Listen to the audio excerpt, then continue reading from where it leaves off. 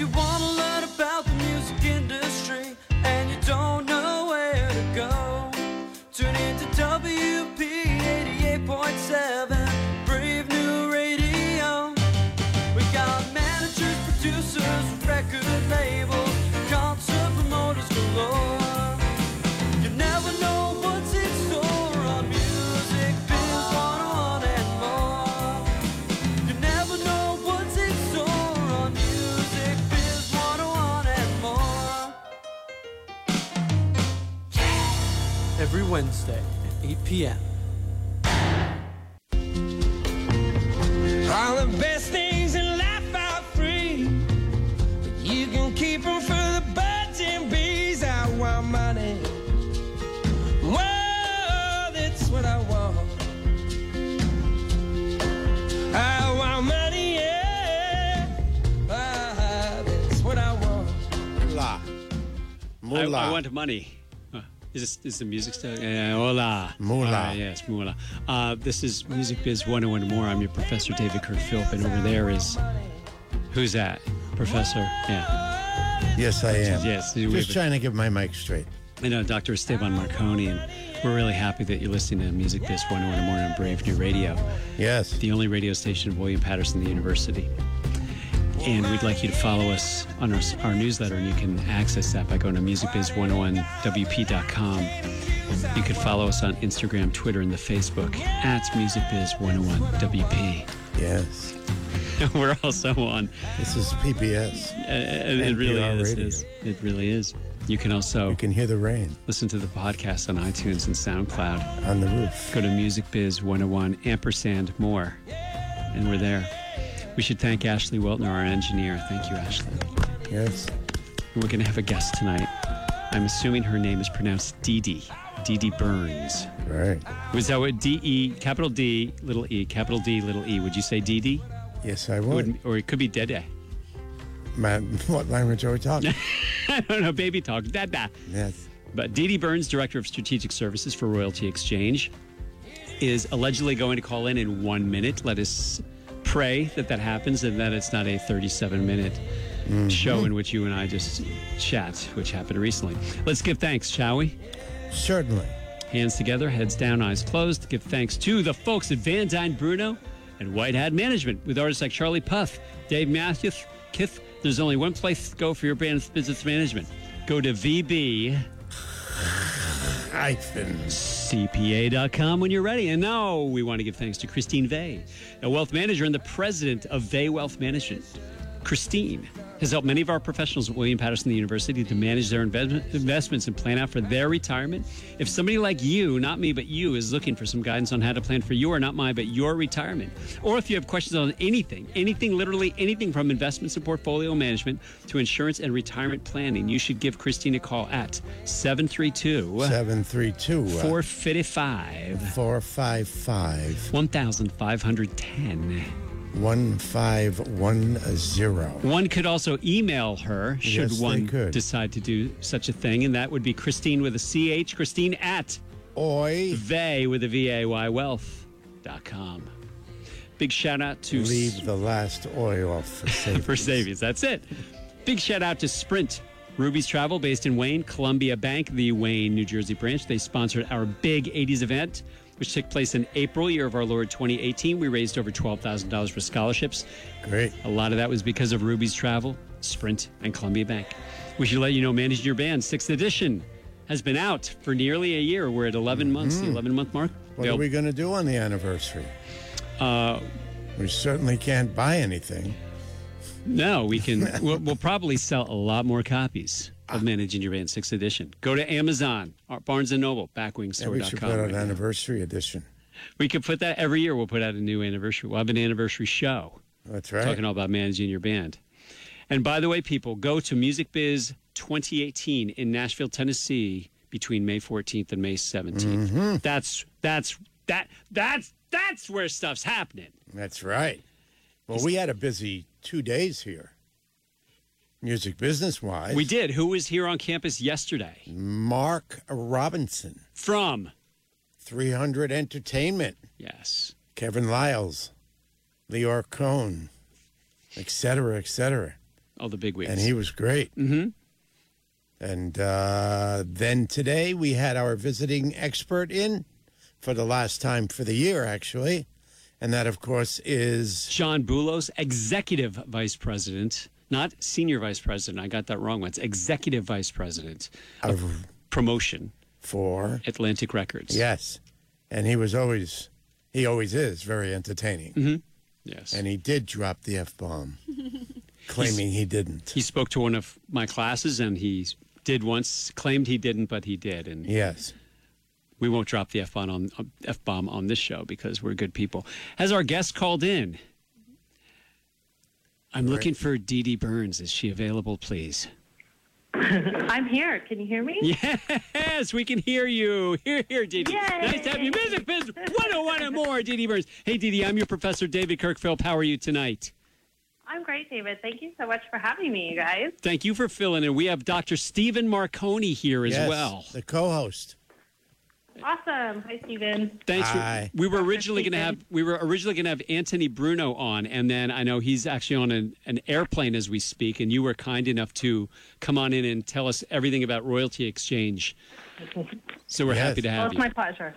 Thank you. Happy to fill in for him. Yeah. Great. So what is exactly Royalty Exchange for our listeners? Yeah, good question. So a Royalty Exchange is really a marketplace, a public marketplace for creators to post their royalty streams for investors who are out there looking for places to put their money. And those investors can bid on that royalty stream in an open, competitive market, really driving up the value that those creators can get out of their catalogs. So a creator wants some cash. So they find you and they say, this is what we are offering and what percentage of our copyright or whatever we own that we are would like to put up for auction.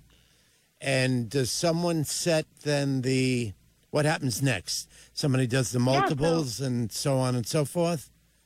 Yeah, so basically a creator will call in or reach out to us because they are looking for some kind of funding. They want money to build a new studio, do a new project, whatever that is. And we will take a look at their royalty stream, talk about what percentage would get them to their financial goal. Do they want to include all their songs, some of their songs, maybe only 50%, include their writer's share, just their publisher share? Really kind of have that conversation and let the creator decide what it is they want to post. One thing that's really important and different about what we do is it doesn't include the copyrights. So the copyrights are retained by the creator. It's just that royalty stream. And then, go ahead. No, there's a time limit on it then that the winner of the bid would own that percentage.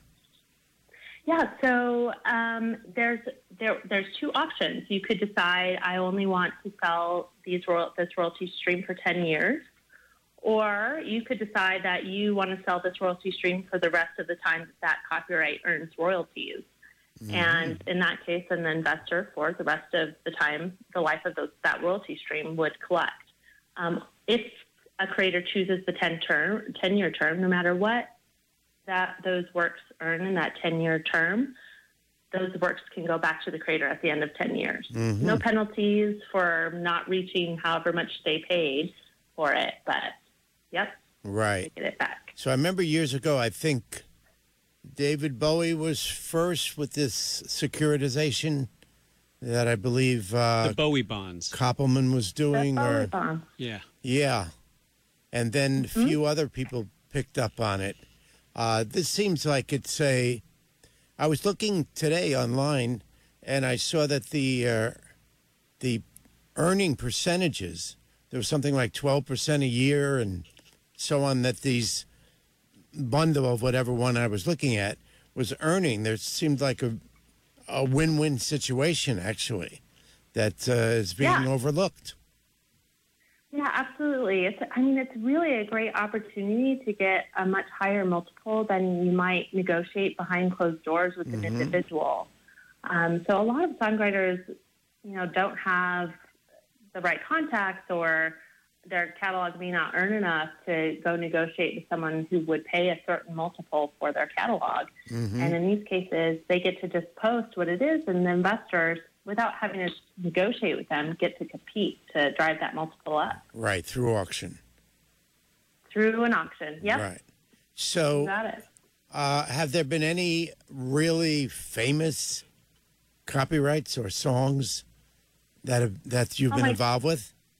Yeah, goodness, we've done some writers that did Santana's music. We've done Muscle Shoals, a lot of country and Christian catalogs.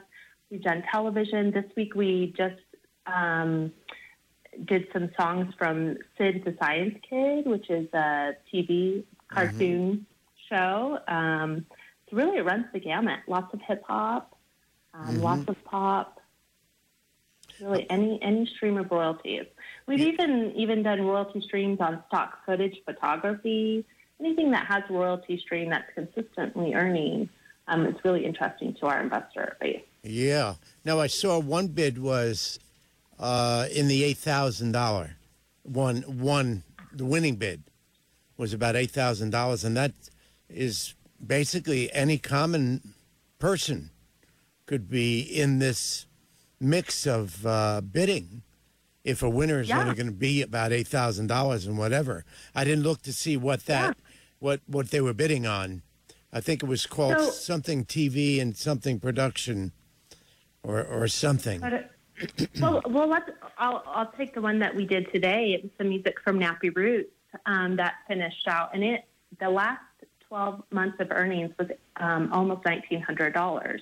We started that auction off at $7,900, and it ended today. The winning bid was $13,100. Wow! A really great multiple of over 6 for someone who last year only earned $1,900. So yeah, it's a great opportunity to raise some money. And now this, the person who sold this can go out and build that new studio or put a down payment on the house or whatever it is that their financial goal they're trying to get to. And this is a great way for, well, I guess before I bring up that comment, you mentioned your investor base. So who is your investor base? Could it be anybody as long as you have whatever the winning bid is? Yeah, as long as you've got the money to purchase it, then you can participate. We do a little small bit of due diligence on our investors to make sure that they can afford to participate. But we have on our platform about 20,000 investors who have expressed interest and get our posts about when these are going up and participating. In today's auction, for instance, we had about 32 individuals who were watching the auction, 31 individuals who watched the auction and were interested in potentially bidding. So each one gets a certain number of people super interested, but we do have a large group of investors who are looking for this kind of stream of royalties that's not tied to the stock market, but something that's consistent. And as we know, we're starting to see growth back again in the music industry. So with streaming and streaming rates increasing and some more of these rights being paid for, there is growth. So we had seen for so long, seeing the record industry kind of tank, it's going back up, which is super interesting to these investors. Are these mostly individuals, or are you seeing any companies that are doing this? For example, like who's Larry Mistel is with Primary Wave, like a Primary Wave Music, a sort of publisher. Are you seeing established companies doing that too? Not like a Primary Wave where they're really focused on the music industry, but we are seeing a lot of funds who are looking to diversify their group, purchasing several of these catalogs to include in their funds.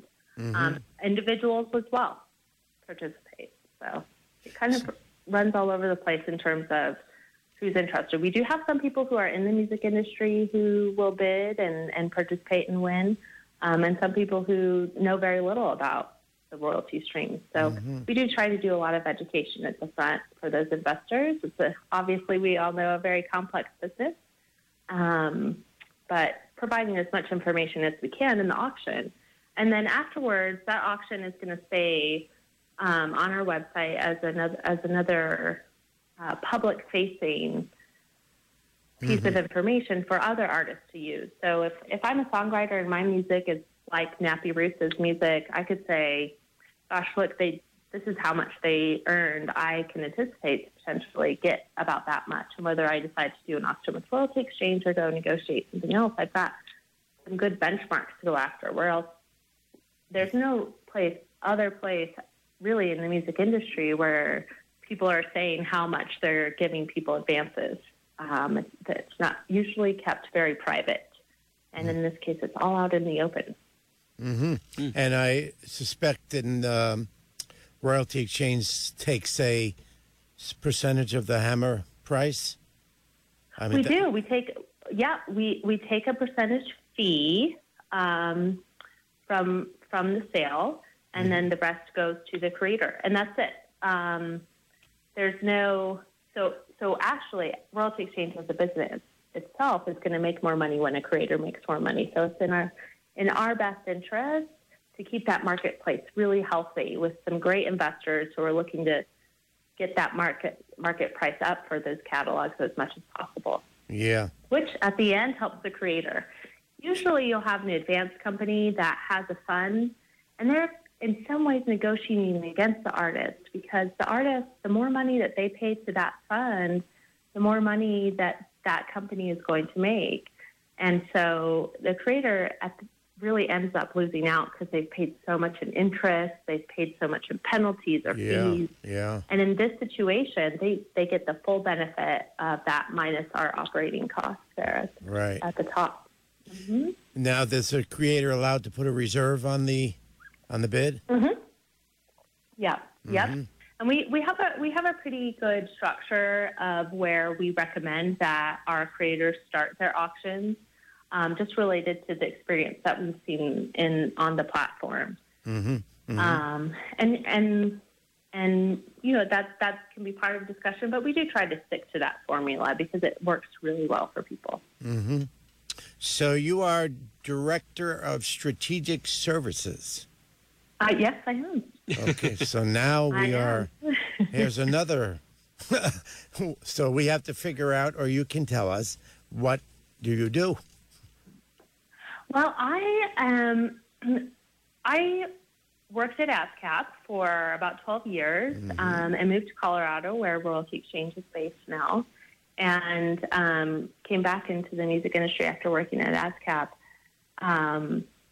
And really, when I talk about strategic services, it's about understanding the overall strategy of Royalty Exchange and helping to direct and support that, continuing that mission of getting the most money we can for our creators, and also just building good relationships with the rest of the industry.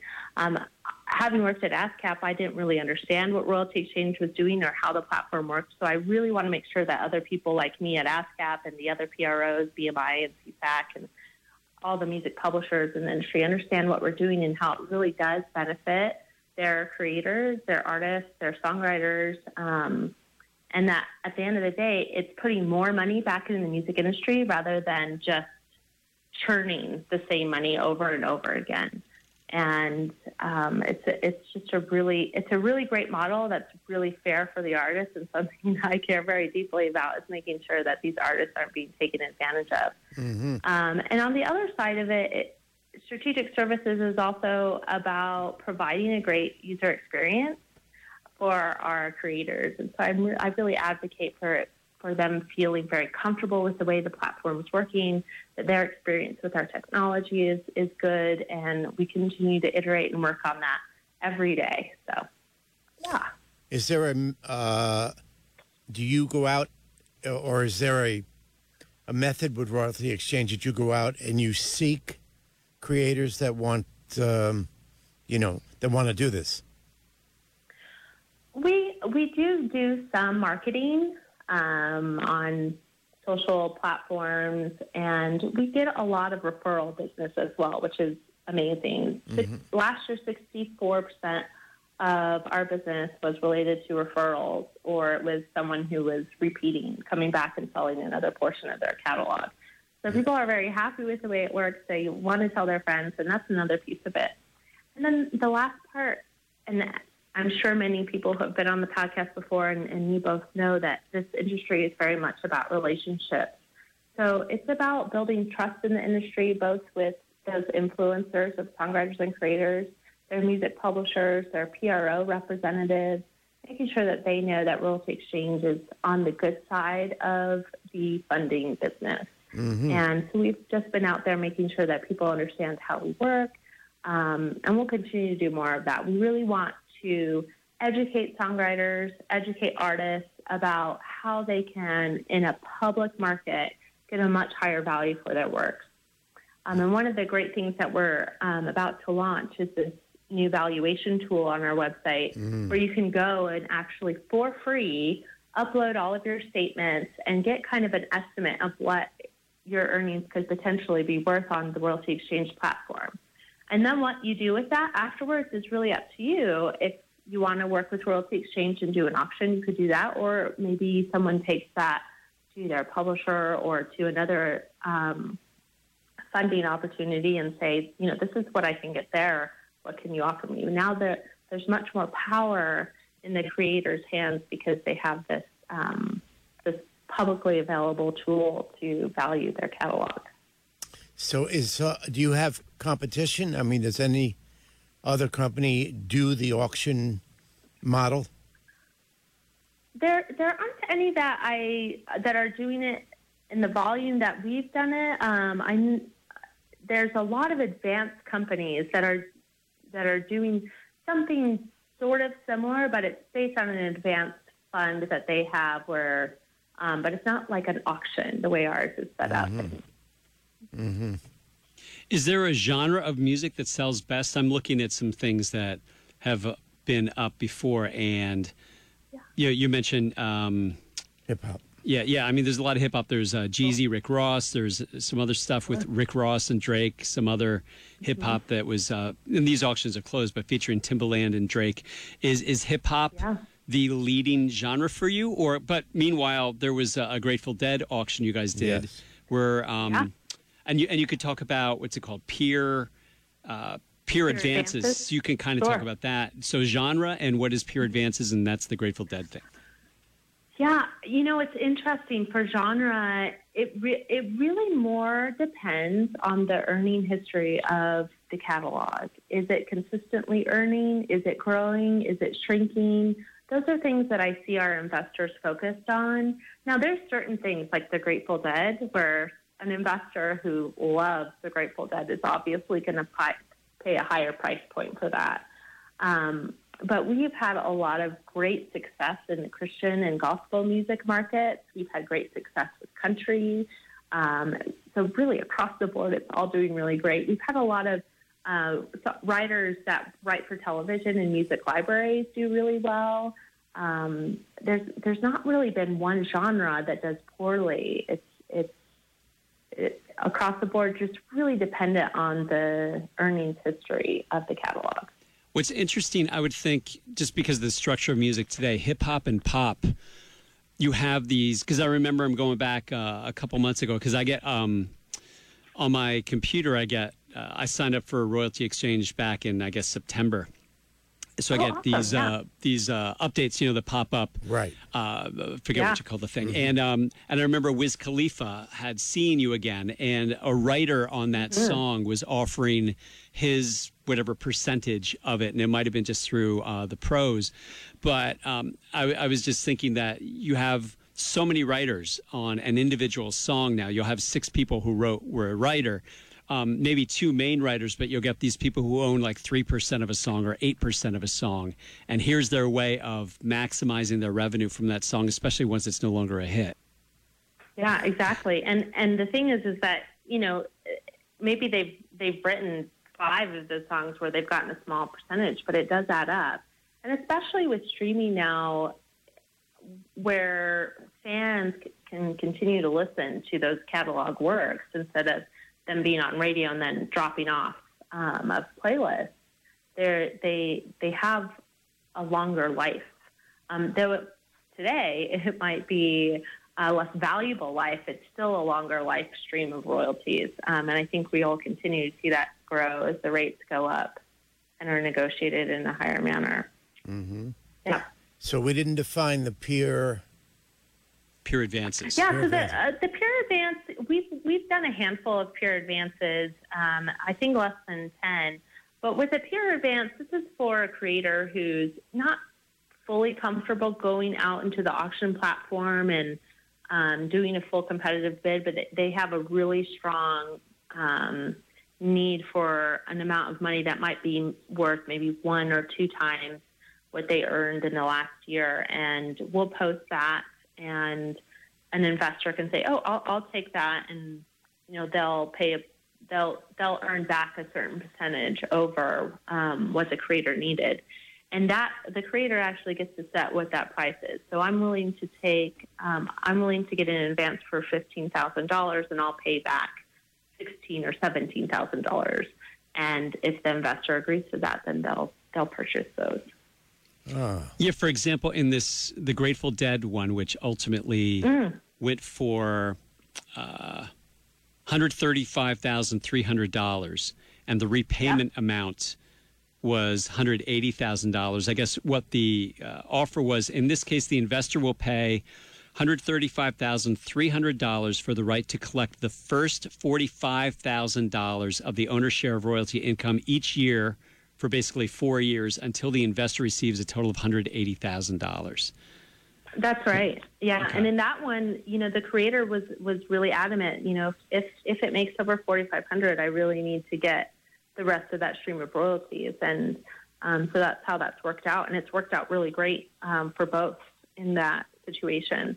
One of the things that's really great about what we've been doing on the auction platform, especially with this new 10-year term advance, is any new work that you write when you do the auction side of it, so either the term advance or for the life of the royalty stream, anything that's new or any portion that you didn't sell, you continue to earn on those as a creator. So Yes. unlike a traditional advance where all of your futures and all of your current royalties go to pay off that advance, you're not having to worry about that. You're still getting a stream of royalties. Yeah. On any of your new or unsold Right. work.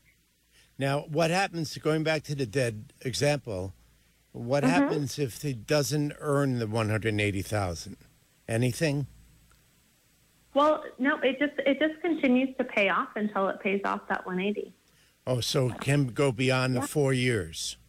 I believe so. That one I'd have to look at. I don't recall, but in the last one the last 3 that we've done that I've worked on, they're just based on a repayment plan, and I mean they're really set at an amount that's very easily going to pay off. And for the Grateful Dead one, there hasn't been a year yet that we foresee. The first year definitely got to the 4,500, and this year we'll definitely get there as well. So if we're going out the 4 years for 180 and you paid 135, you can actually then tell them what the percentage their money's going to make. Yeah, there's no question on that one for sure for the investor. That's far less risky for the investor than, say, the auction, where there's no guarantee on what you're going to earn. Right.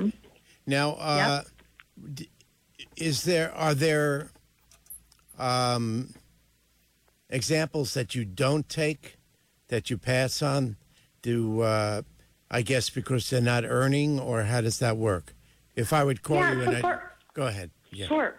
Yeah, for our particular platform, and there are other people in the industry who will do this if you're not earning, but our investors are looking for a history of earnings.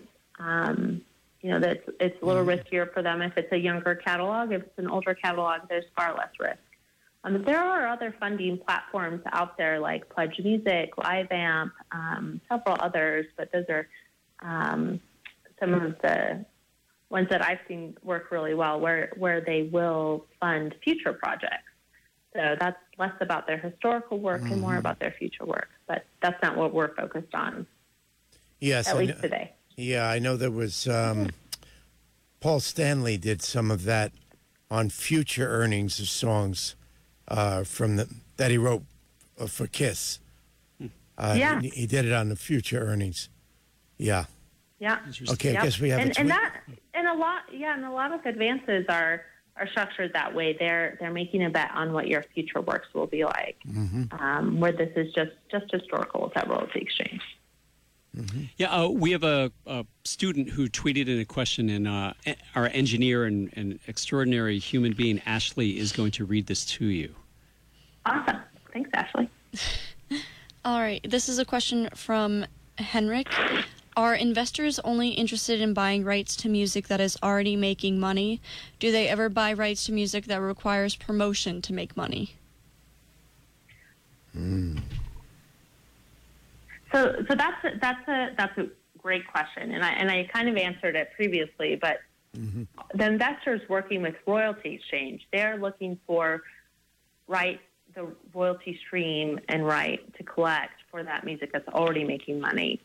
But now think about that creator who's been making money. Now they get to take that lump sum of money and go promote their new album that they get to collect on their own, or go have enough money to go to the recording studio to record a new project. So there is a way that model works, that they're able then to go and make new music. But someone who's never earned and is not having any earnings, royalty exchange isn't really the right funding platform for that type of writer or creator. I think he's also talking about the buyer in this case. Are people buying thinking, I'm going to buy this, but I know it's almost like a fixer-upper. I know I'm going to have to put some work in to really maximize. They might look at this as an undervalued asset. How about that? I'll see a song, whatever song it is, or this catalog, and I'll think, I bet I can get some extra sync licensing out of this. I bet I can do, I'm trying to think of other opportunities, a few other opportunities. I'm going to put a lot of extra work so that instead of getting whatever the projected return is, I want to double that. Or I guess do you see people doing that who are actually the buyers? We have had some people who are interested in that. Now remember that these investors are purchasing just the royalty streams. They have no rights to the copyright. And so all of the getting a new sync license or anything like that will still have to go back to the copyright owner for that approval and that initial sync payment. But they might get the benefit of those back-end royalties, of performance royalties through ASCAP or record sales in the future.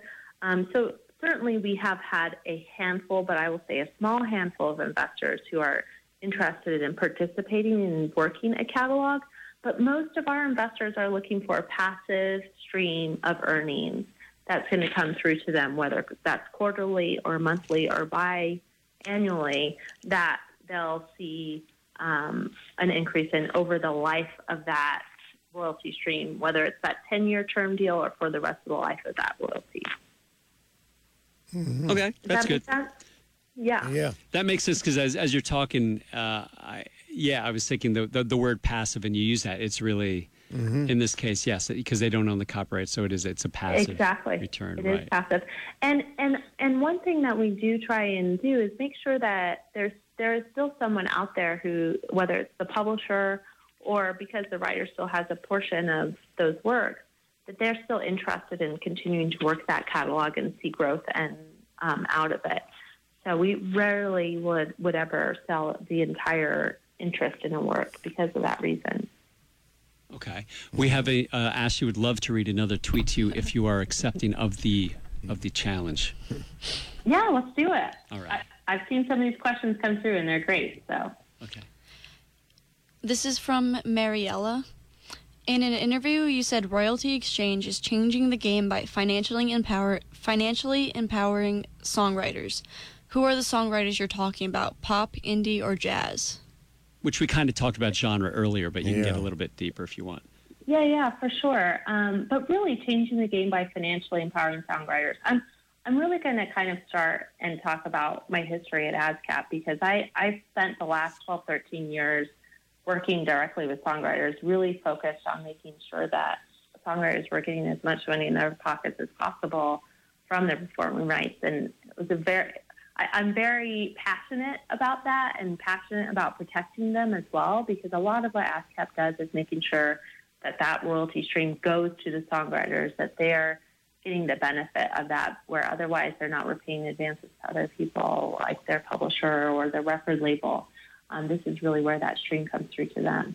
So when I started to investigate what Royalty Exchange was doing before I came on board, I realized that this was an opportunity that really was a fair shake for a songwriter.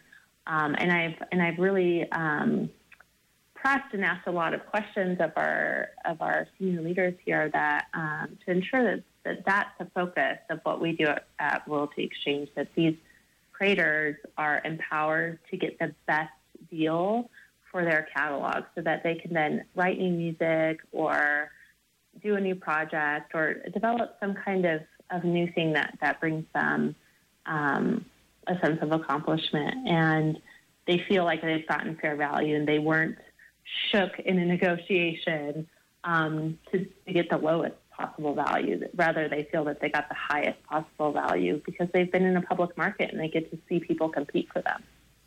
Now, is the makeup of Royalty Exchange a bunch of finance and accountant guys with the plastic pen holder in their pockets? Oh, I love it. None of them have a plastic pen holder in their pocket.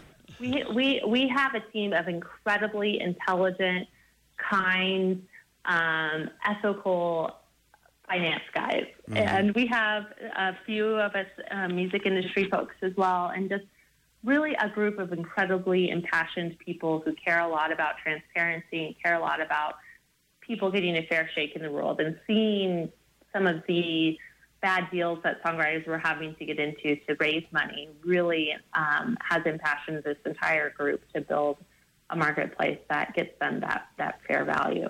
Mm-hmm. Now, you brought up ASCAP, and I think you were with ASCAP for with a little break when you went to Warner Chappell, but you were there from 2004 through 16, so you were there for about 10, 11 years.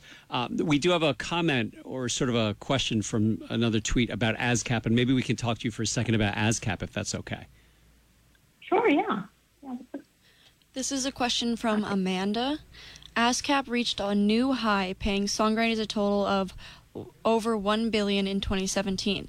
Is this a result of awareness / more venues contracting and actually playing music legally, or were there other factors involved? Well, I can't totally speak to what everything that rolled up into that, but I do know that a lot of it has to do with their amazing team of people out there getting licensing, and that is making sure people are playing music legally, but also working really hard to build strong relationships with some of these streaming music providers to get a more fair rate out of them, so that you're seeing those streaming royalties increase. I know that has a lot to do with it. And another huge factor is that ASCAP is very committed to keeping a very low operating cost. I think they reported in the article that I saw go out about that over $1 billion to songwriters, that their operating costs had reduced to 12%, which is really amazing. And for any not-for-profit organization, 12% is really an unheard of operating expense. And consider that ASCAP is processing 1 trillion performances every year, and keeping those costs down at 12%, so that as much money as possible that's collected goes back into the pockets of those songwriters and their publishers. Yeah. I'm an ASCAP member, but I always suggest people when they're in Nashville to use the men's and the ladies' rooms at ASCAP in Nashville because they are unbelievable. They're incredible. I know. There are some amazing buildings there in Nashville, no doubt. Yeah. And ASCAP's definitely got one of them. Yeah. We're going to Nashville in 3 weeks, so you're going to have to give me a tour. Yes. I'm looking forward to that, or at least just the men's room. That's all you'll need. Well, I'll put on my wig and maybe we can go to the ladies' room. What is it about ASCAP from your perspective as you were there? What are maybe 2 or 3 things that you think were the most misunderstood parts of what ASCAP does, either from artist, songwriter, publisher, artist manager perspectives? Well, I think a lot of early songwriters don't understand that ASCAP is not a publisher. So understanding that what performing rights is in general, and that what royalties you're getting out of your PRO, and then how that relates to who your publisher is and what your publisher can do for you. There is a lot of artist development that ASCAP has kind of stepped in to do as those development deals have kind of shrunk outside the rest of the industry. But they're really mostly focused on collecting those performing rights royalties from people who are performing music publicly, whether that's streaming, whether that's on television, whether that's a bar that you play at. That's the focus, and processing those performances and paying you your share of that. So wherever we can educate songwriters and artists about the differences between that, and making sure they also know the other royalty streams that they can collect on, making sure that an artist is part of Sound Exchange so they can get those royalties, making sure that if they're getting record label royalties, that they're making sure that all of that is registered with all of the right people to get those streams. Mm-hmm. And you were VP of Global Member and Society Services. What was that? You have the best titles, by the way. So thank you. I'm going to tell you that my title before that was Strategic Services. I may have stolen that and moved it to Royalty Exchange as well. Nice. So a big part of what ASCAP does is it collects the international royalties from other performing rights organizations outside the U.S. And so for a songwriter who has their music performed on radio in the UK, that money comes over to ASCAP, and then ASCAP or BMI or CSAC, whomever they're affiliated with, distributes that money from the UK to the songwriters on record in the US. So the other part is true. So a UK artist has music performed in the United States, and ASCAP pays that money through to the UK PRO, which is called the PRS. And so there's a relationship required, just like everything in this business, between those two PROs, and answering those questions and providing service and support for explaining why royalties are a certain way, or why you didn't get paid, or why you got paid this much. Those were parts of what I did in the global services team. Had an amazing team who handled the societies, and then another group that spread across Nashville, Los Angeles, and New York, who handle just the writer and publisher members here in the United States. And those guys answer the 1-800 line at ASCAP, so that's 1-800-95-ASCAP. So if you have questions, make sure you have your call and you're routed as quickly as possible to someone to help you navigate any of those ASCAP-related questions you have. And even other PRO-related questions that come up, reach out to them and they can direct you in the right way. Was ASCAP, while you were there collecting, were you seeing quite a bit from YouTube? Not a ton from YouTube, but I know that those royalty payments are increasing. So I know they have had a new deal with YouTube recently, and it looks like that has meant more royalties on YouTube performances.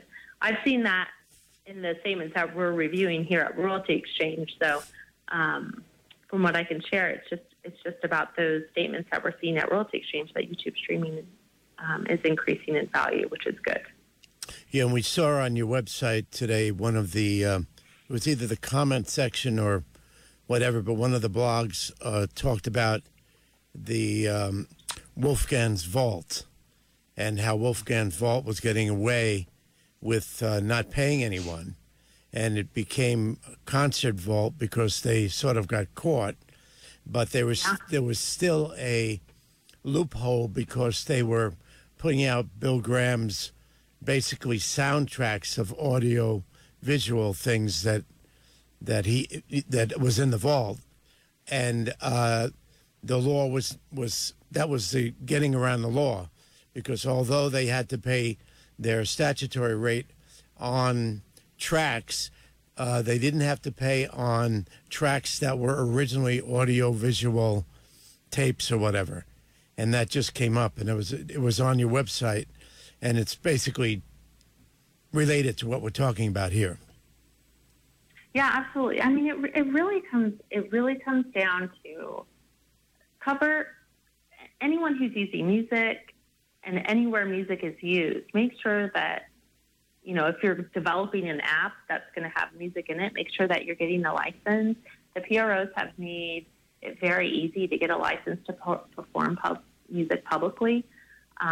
So you can, if you're developing a new app or you're going to have a website that has music hosted on it, you can go to their website, see what the cost of that would be, and build that into your budget as you're developing something new that might have music in it. And so I do encourage any people on the tech side who are interested in getting into the music space to make sure that they cover all of those rights and ensure that they're getting the creators whose work that they're using to earn money fairly compensated for that use. Are we allowed to bring up royalty flow? Can you speak at all about royalty flow, which was big in the news about 6 months ago when Eminem was going to sell, I guess, a portion of his copyrights through a subsidiary of Royalty Exchange, which was Royalty Flow. Is that anything you're allowed to speak about? Yeah, I'm happy to speak about what I know about it. So when it wasn't Eminem, it was two producers that worked on Eminem's records. They were selling their interest in that catalog, okay. And Royalty Exchange still has that catalog. But what Royalty Flow was going to do was set it up on NASDAQ, which is awesome and super interesting. I think it really would have got a lot of traction. But what happened is just with the way that those types of filings happen, they're called Regulation A. Some bad players on that side of the in Reg A got the attention of the SEC, and so they kind of put the kibosh on anyone moving forward. So at the last final hour, really 4 days before we were to go public on NASDAQ, our approval from NASDAQ was pulled. Our CEO, Matt Smith, wrote a really great post about it, and anyone who's interested in that kind of the IPO side of things should really read it. Anyone who's interested in Regulation A filings should really read it. It's on Medium, and you really can't miss it if you search for Matt Smith on Medium. But so right now, Royalty Flow is no longer, but Royalty Exchange continues strong, and we're growing. And I really do see that as we get the word out there on the great opportunity for funding new projects that we can offer and connecting creators to investors, that will continue to see really marked growth here. Okay. And what did you say to search for on Medium? It is, how about I do this? I'll send you over a link and you could share it with the audience. That'd be interesting just as a follow-up for people to check out. Yeah, it's really, really well written, and there's a lot of interesting stuff going on with those Reg A filings. So if someone is interested in that, I definitely encourage you to do that. Because that was a really hot topic back in September, October for about 2 weeks. Like I teach a personal management class, and we actually spent quite a bit of time talking about what that meant. And you're right, the two producers who had worked with Eminem in the beginning were selling, I guess, 25% of their rights, of their holdings in Eminem's song catalog. And in terms of revenue streams and what that meant for the future of music and all that kind of stuff. So that would be interesting. So that'd be great if you could. So how did you get interested in all this? How did I get interested in Royalty Exchange or the music business in general? Well, no, I could see people, of course, getting interested in the music business. But this side of it, which seems to be basically a finance side. And I'm looking at it really as a win-win for both sides, both the creator and someone who doesn't overpay has a good chance of making some substantial percentage on their money that they wouldn't make at a bank. Yeah, well, I was interested in it mostly because I had left the industry for about a year and moved to Colorado, which is where my family's from. I grew up here. So we were just making a family change. And I saw a job post, and I didn't realize Royalty Exchange had relaunched here in Denver. And I started researching it, and mostly just through the website and through the mission that's posted on the website, realized how committed they were to the creators, supporting the creators to get the best value out of their catalog. And working at ASCAP, I had seen a lot of people have to do these really, really bad deals.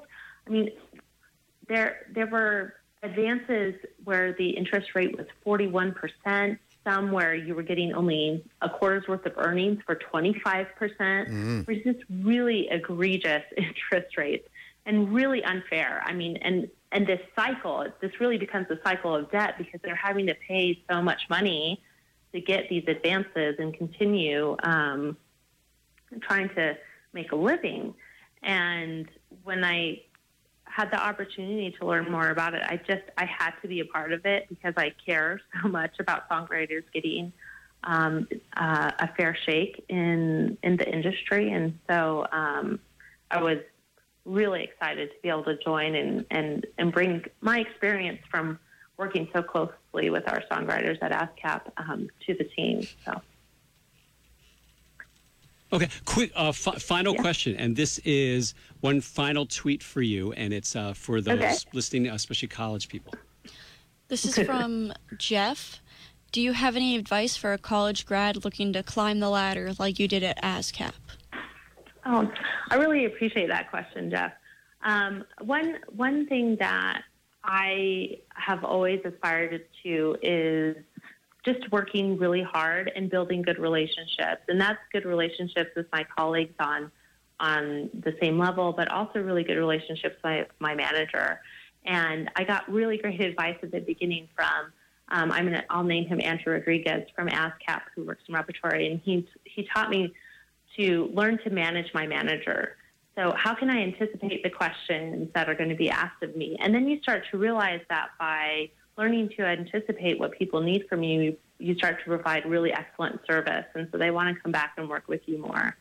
And that kind of meant that I got to build really great relationships with my colleagues at ASCAP, but also really great relationships with ASCAP's members. And so when I moved to LA and I got my job at Warner Chappell Music Publishing, that was really because I had built a great relationship with them as an ASCAP member. And then when I went back to the ASCAP LA office, it was because I had built a great relationship with the head of the office there while I was in New York. So everyone will tell you this is a relationship business, and it's true. And it's about, not compromising on doing really great work. Mm-hmm. Yeah. Well, that's said. Yeah. That's the perfect answer. So, DeDe Burns, we need to thank you. So let us thank you. Thank you. Yes. Oh, it was absolutely very interesting. Pleasure. Thank you guys so much for having me. Yeah, we appreciate it. And you called in right on time, and that made us very happy. And you did an excellent job. So one more final clap for DeDe Burns from Royalty Exchange. Thank you so much for calling in. We really appreciate it. Oh, my pleasure. Thank you, guys. Bye-bye. Have a good night. All right. Bye-bye. And so we should let people know that next week on our show, can't be more excited than I am. Maybe my favorite guest potentially of all time for our show. Jonathan Cain, the keyboardist, songwriter, piano player from Journey, is going to be our guest. Did he write any famous songs for Journey? No. But yes, well, he wrote Faithfully, Open Arms, and he was involved in as soon as he joined with the Escape album, then it really, and he's still in the band. Steve Perry is not in the band. So did he have anything to do with Don't Stop Believing? I guess he had something to do with that. Did he really? Quite sick of that song. But yes. And joining us in the studio allegedly will be Rob Fusari. Grammy winner, piano player Rob Fusari, and number one hit maker. So in case John doesn't call in. Yeah, that's right. We'll have Rob Fusari. We could talk about Journey with Rob. So that's great. So that's next week. So we want to thank everybody for listening to Music Because 101 and more on Brave New Radio. At the end of every show. Ashley Weltner, thank you very much. Yes. Dr. Esteban, thank you very much. And my co-host. Thank me very much. Yes. At the end of every show, we do not say hello. That's silly. Instead, at the end of every show, we say adios!